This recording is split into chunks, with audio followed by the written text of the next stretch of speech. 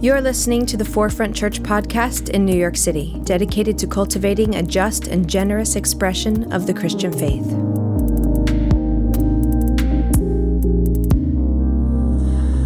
Let's read Hebrews 10, 5 through 10. Therefore, when Christ came into the world, he said, "Sacrifice and offering you did not desire, but a body you prepared for me. With burnt offerings and sin offering you were not pleased. And then I said, Here I am. It is written about me in the scroll. I have come to do your will, my God." First he said, "Sacrifices and offerings, burnt offerings and sin offerings you did not desire, nor were you pleased with them, though they were offered in accordance with the law." And then he said, "Here I am. I've come to do your will." So he sets aside the first to establish the second, and by that we have been made holy through the sacrifice of the body of Jesus Christ once and for all. Okay, here's what I want you to do. All right, I want you all to pretend that you were alive a few thousand years ago. Can you do that? Doesn't look like the Flintstones, okay? You got it? All right. A few thousand years ago, you had 3 jobs. Job number 1 was to hunt. Job number 2 was to grow. Job number 3 was to raid invading tribes. Okay, those are your 3 jobs. Now, you quickly realized that there were things that were outside of your control. You started to realize that sometimes your crops didn't grow the way they wanted. Sometimes other tribes invaded you and you lost. And so you see these things are outside of your control, these unforeseen circumstances, and you start to say, this must be a god or gods. Okay? So you and your tribe get together. What you guys do is you get a little stack of rocks, maybe about as tall as I am. I'm not very tall. And you get like a stack of rocks, and what you do is you take some of the wheat that you grew, and you put that wheat on top of this pile of rocks, and you hope that that wheat will help your god or gods be happy with who you are and what you're doing. You might win some battles, grow better, etc., etc. Okay? But it turns out that doesn't always work. It turns out there's still drought. It turns out you're still being invaded in certain ways. And so you're like, maybe we're doing it wrong. Maybe we're not appeasing the gods. And so what you do is you go back and you're like, okay, I'm going to give more wheat this time. But then your tribe, they elect, let's call this person the master wheat spreader. Okay, that's who they elect. And this master wheat spreader knows how to spread the wheat in just the way on the pile of rocks that the gods will be happy. All right? Still nothing. You start to see that there's other tribes, right? And other tribes are sacrificing animals, and sometimes they're even sacrificing human beings. And other tribes, they have these temples, and you're like, oh, this is why we're not winning. This is why our food is not growing. We don't have a temple, and we don't sacrifice things like we should. So what you do is you build a temple. Y'all gonna build a temple? You build a temple. And you put God in that temple. At this point, your God, you figured out, is pretty much above all the other gods. You don't have a sun god, a rain god, and all the rest. You have one God, and this God is greater than all the others. But you put this God in the temple over here, and you no longer have a master wheat spreader. What you now have is somebody that you call a priest. And this priest is the only person who could go in the temple in your tribe. That's it. Nobody else can, because over here is sacred, and everything else over here is separate. Everything else over here is common.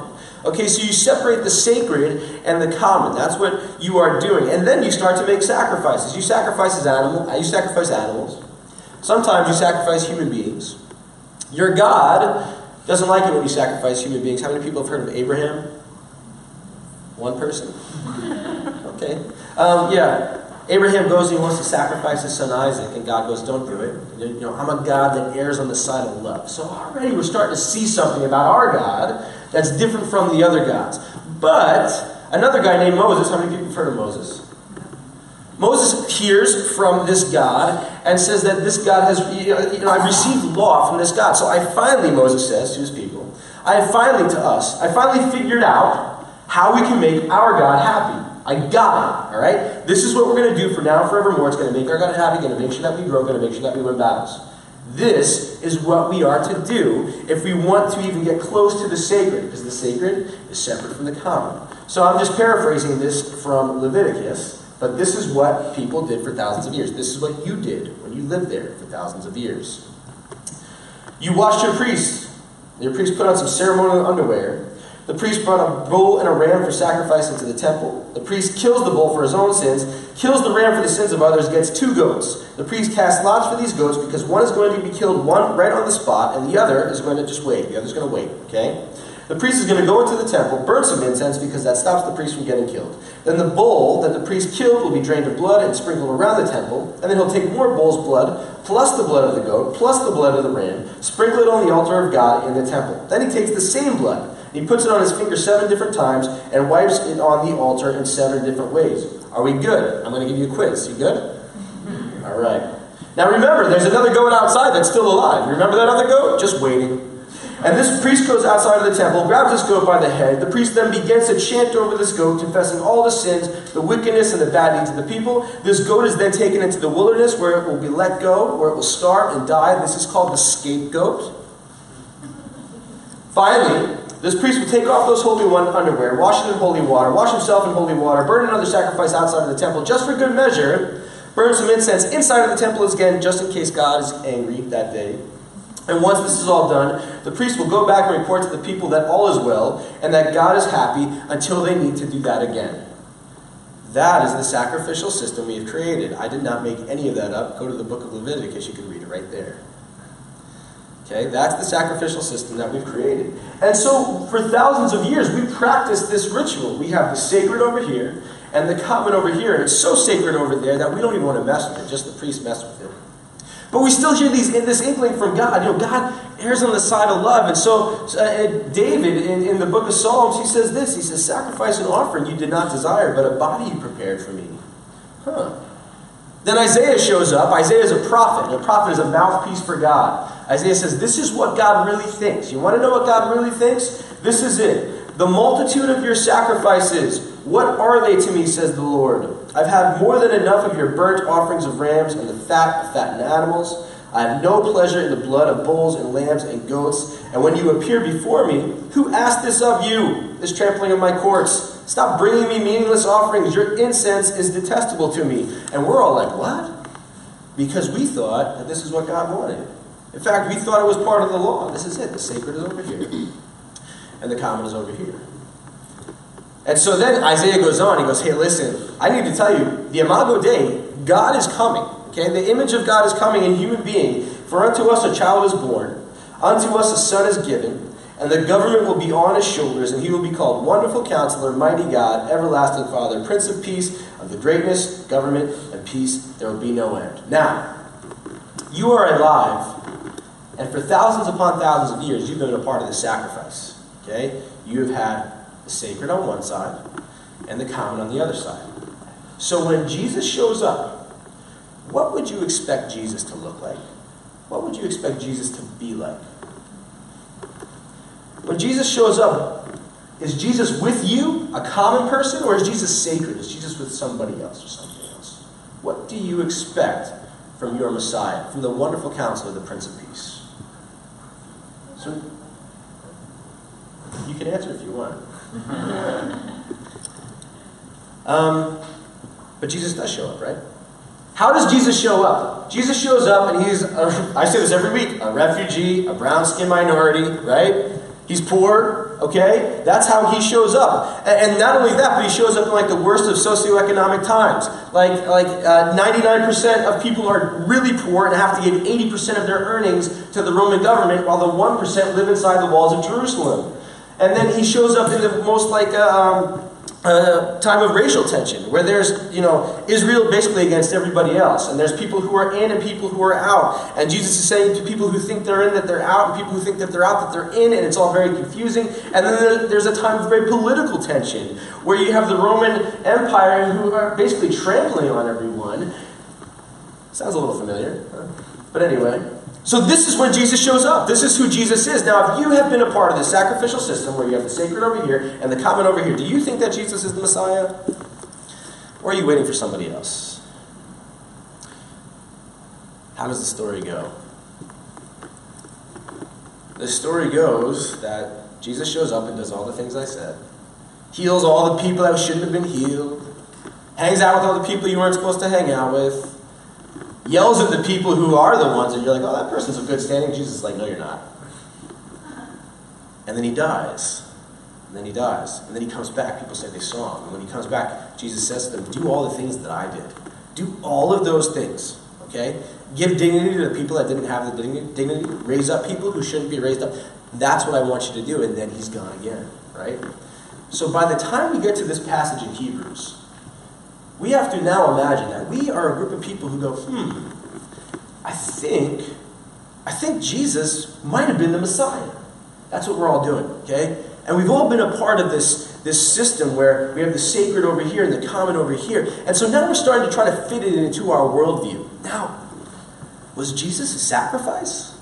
Was that what God was doing with the whole temple thing? Is that what's happening? That's where we get this passage. We are now struggling to find out who Jesus was. So this is a good place for us to stop.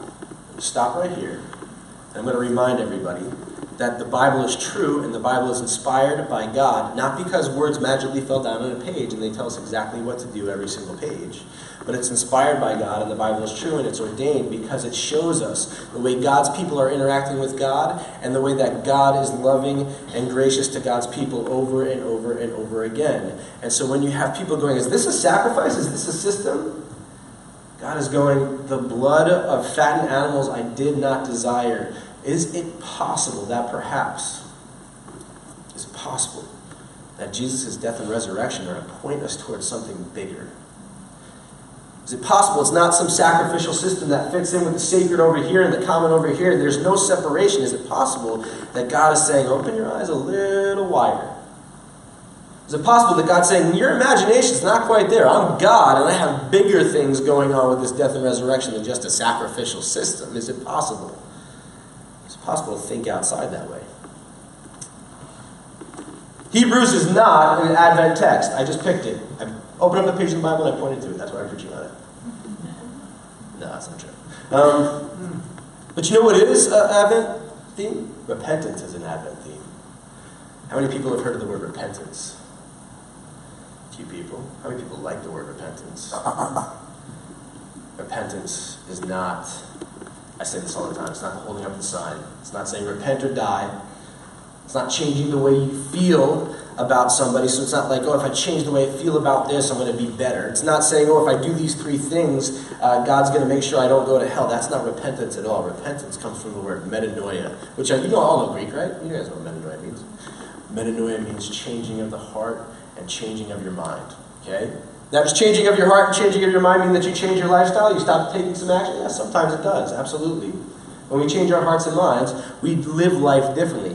But that's not the crux of repentance. Change your hearts and change your minds. Now, you're sitting there going, that's so easy to do. Let me ask you a question. I want you to think about who you voted for in the last election. Got that person in your head? Got him? Now, what if someone came up to you and said, you should have voted for the opposite person? What does that make you think or do or feel? You're like, nah. Nah, I shouldn't have voted for the other person. Repentance is changing the way you operate. Repentance is making those kinds of changes. Big changes in the way you think, to where your one affiliation that you have politically becomes a different affiliation. Those are the metanoia changes. They're really big. Really, really big. And I just gave that example because you know politics. But anyway, changing yourself, metanoia, changing your heart and mind means you're changing your brain chemistry. We have these neural pathways, right?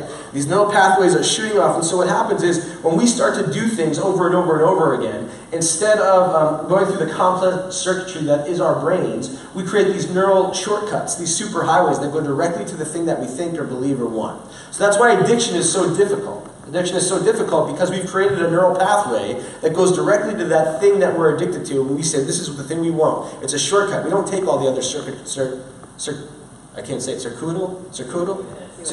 thank you.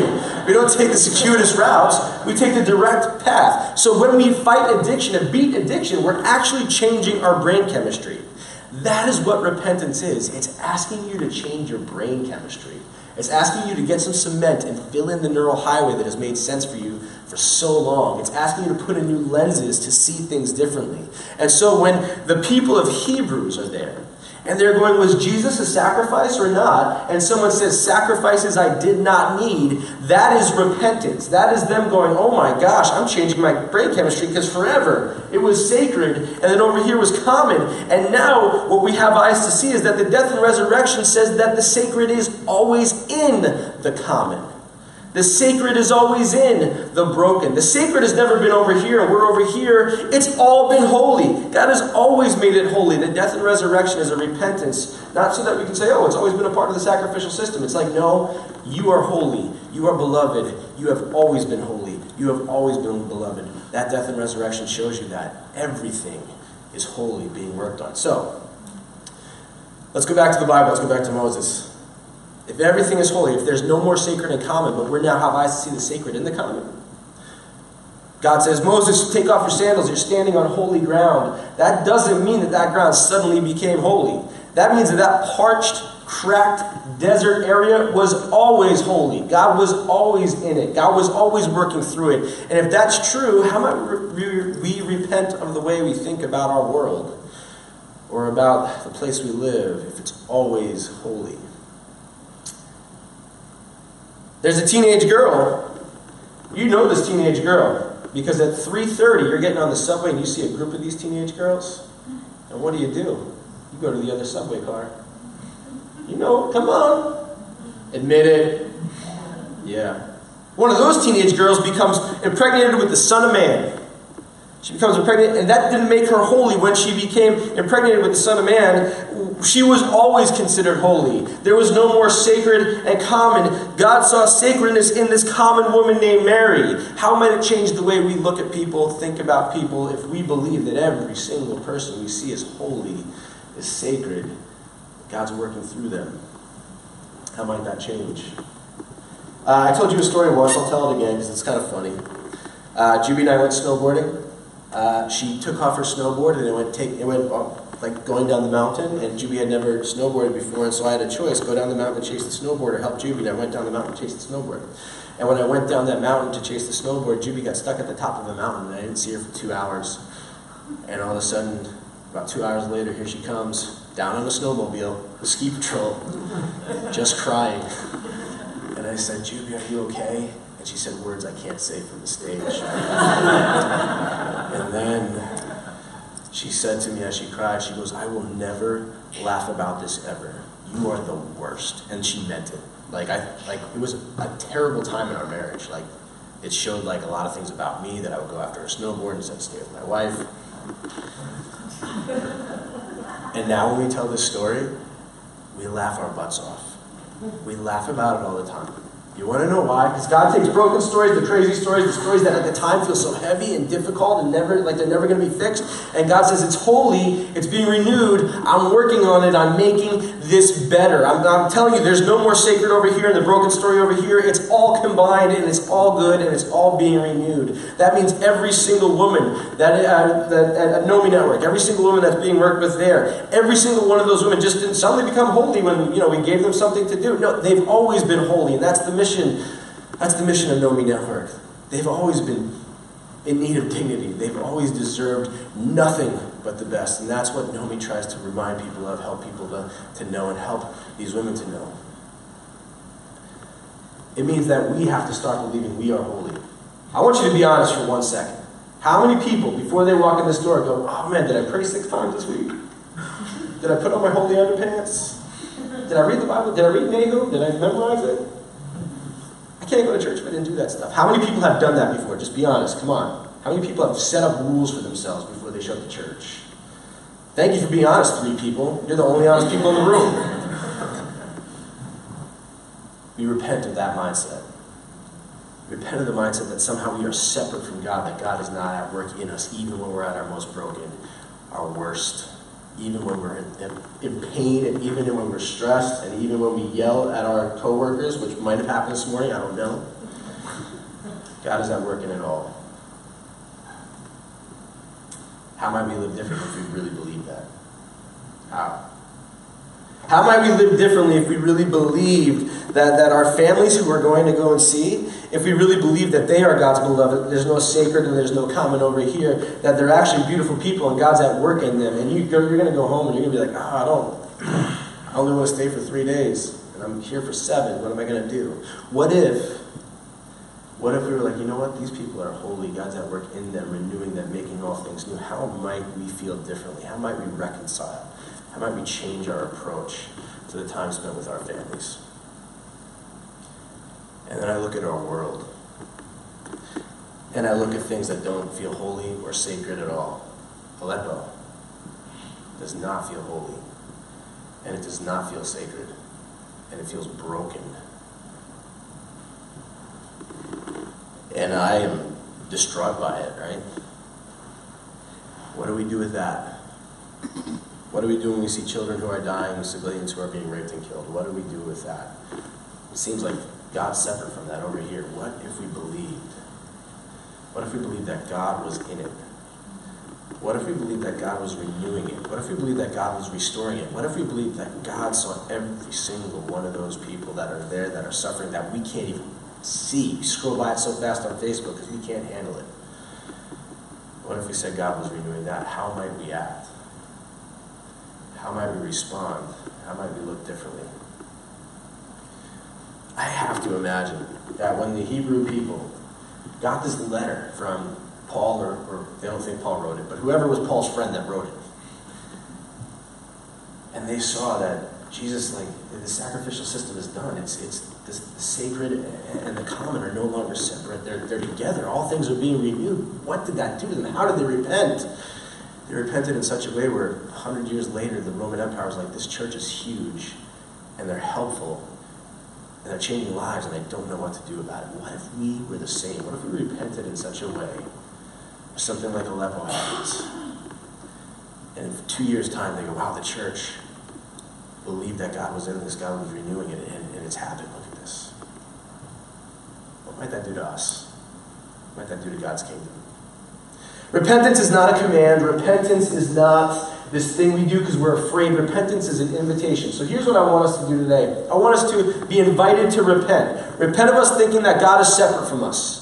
We are loved by God to the point where God says, you bring peace while you wait for the Prince of Peace. Be the wonderful counselor while you wait for me, the wonderful counselor. Do that stuff. I am not separate from you. I invite you to repent that God is bigger and more loving and at work in more ways than we can even possibly imagine. Believe it. And I want us to repent of the idea that this thing is hopeless, that this election thing is hopeless, that Aleppo is hopeless. And so what I want to do right now is I want to pray. We're just going to start by praying. And I want you to pray about what you are going to do to repent. How are you going to start to change your mind about how God is at work? And if you feel like you want to pray out loud, you're allowed to pray out loud. You can do that, okay? And I'll go ahead and close this in prayer. And here's what I'm going to do. I'm going to ask us to take the life-changing, sometimes nauseating, always beautiful, always redemptive steps towards repentance. Amen?